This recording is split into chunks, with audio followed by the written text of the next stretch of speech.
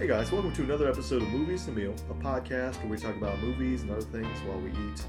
I'm your co-host Ben, and as always, I'm joined by Brad. What's up? Alright, so in this TV Talk episode, we're going to talk Marvel's Echo, the miniseries that's on Disney+. It was released on January 9th, all 5 episodes, and it's a spin-off of the character that was introduced in the Hawkeye series. The real quick refresher on Echo, aka Maya Lopez, is that she is hearing impaired, and in the TV show, also to suit the actress Alaqua Cox, she's also an amputee. She was introduced in Hawkeye as an associate of Kingpin, kind of an enforcer, and over that series, she learns not to trust the Kingpin, and this is kind of an extension of that. I enjoyed it. I thought there was some potential there that was left on the table, but given what Marvel has provided us over the last year or so, Loki being the exception, we just really haven't got a lot of good TV. So, Brad, what do you think about this Marvel show? Yeah, I've not seen all of What If yet either, so I'm gonna hold out, hope that maybe they've had like a good 3 in a row. But they kind of need 5 for what Secret Invasion was, because that was hot garbage. I'm like you, and I think we discussed this. This probably needed another episode. I think an even 6 would have been good. And lately it's sort of been like that. They've cut it short, I guess, not to drag on. I mean, Loki season 2 could have used maybe another episode. Secret Invasion could have used 6 less episodes. I'm sorry, this is not a bash on Secret Invasion. It is a bash. That show deserves to be bashed. Yeah, but we're here to talk about Echo. Okay, so Echo, what do you think about Echo? It was good. Yeah. It was good. Alaqua Cox as Maya Lopez. She's great in this, and I love how they dug deep into not only the origin of her family and herself, but also the origin of the Choctaw tribe, kind of like the deep history of bringing that, Maya's family, the powers, bringing it all together. Really love Vincent D'Onofrio. He's amazing, as always, as Wilson Fisk. He has a presence that just, not only is he physically imposing, he makes him larger than life, but he also has the personality and acting style that makes him always seem larger than life. Ben?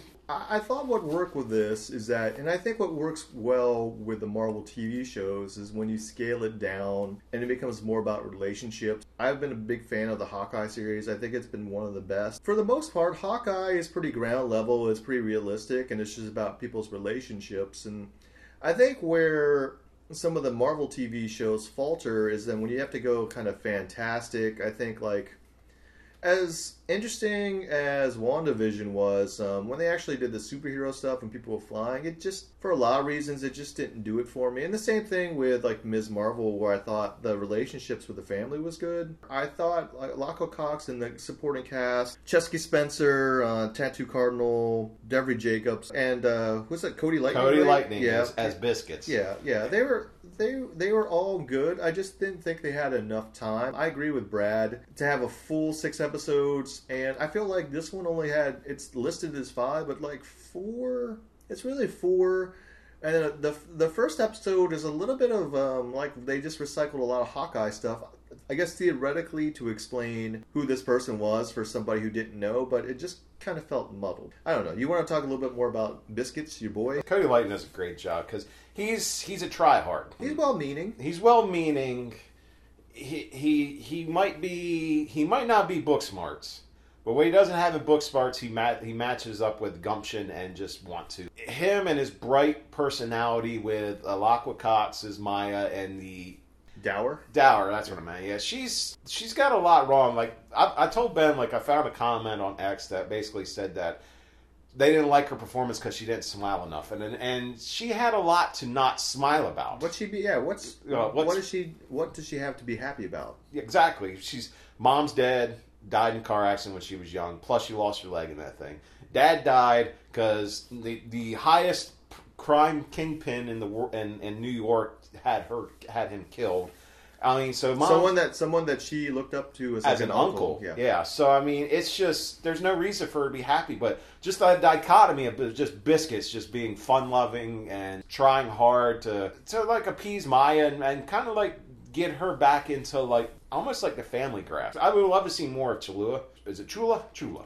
Yeah, Chula, not Chula. She's a grandma who's played by Tattoo Cardinal. Yeah, so I'd like to see more of her. What'd you think about like the intro pieces of bringing like the past Choctaw tribe members who I guess got the powers. I guess I know we're kind of spoiling here, so but kind of a spoiler for this is that it seems like each episode, kind of the cold open, I guess, before the credits, trace like different generations of the Choctaw women specifically, and it kind of all links up to like Echo's heritage and what she expects them. It took me a little bit to get into when you just kind of turn on that first episode and you don't really know what's going on. It kind of confused me.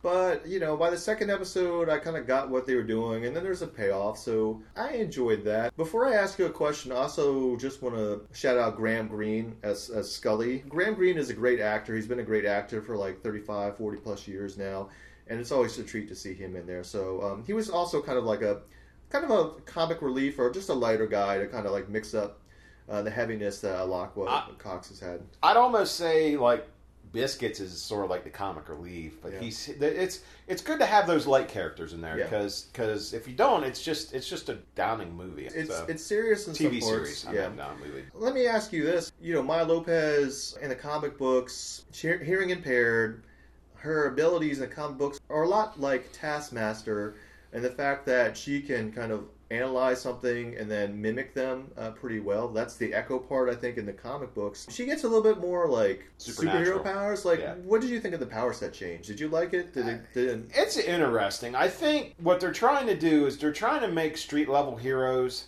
that could somehow pitch in. I could see them trying to do that if they're going to have her sort of like join in on like Avenger level things. That makes sense. If this is just a one-off, it seems a little weird, but I guess it's kind of hard to explain how, because you already had Taskmaster in the universe, so it's kind of, I guess they don't want to duplicate. It's interesting. We won't spoil a lot, but the power set is interesting, and it kind of helped level the playing field. Speaking about that, what do you think of the action pieces? For me, I think there's 4 like high energy pieces. There's 3 fight scenes, one in the final episode, one in the first episode, and one in, was it 3, I think?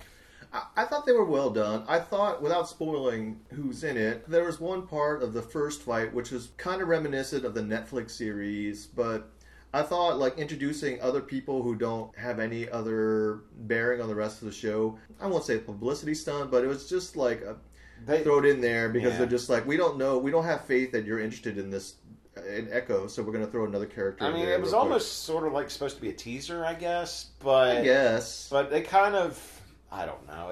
I agree with you. It's like they were like, okay, we need a hook. People might have not seen Hawkeye. They might not really care about this character. So we need a hook to catch him in episode 1. I thought the action was good. I mean, I thought that Echo proved to be a very capable person. And again, what's awesome about her is that not only is like she's a superhero, but Alako Cox again is hearing impaired in real life, deaf, and also, she's an amputee as well. So it's just like to see like that person being able to like throw down and have some cool action sequences. I'm all for it. My main, I don't want to call it issue. I just think that for this show being the first M-rated Disney Plus movie/series, I just think that it was a little safe. And I think part of that is unfortunately because of Netflix. They took it to straight M. And this feels like maybe a step above PG-13. I think they're just trying to ease it in a little bit. And again, maybe they didn't go all in because, unfortunately, it doesn't seem like Disney had 100% faith in Echo. So maybe they're just kind of easing it in.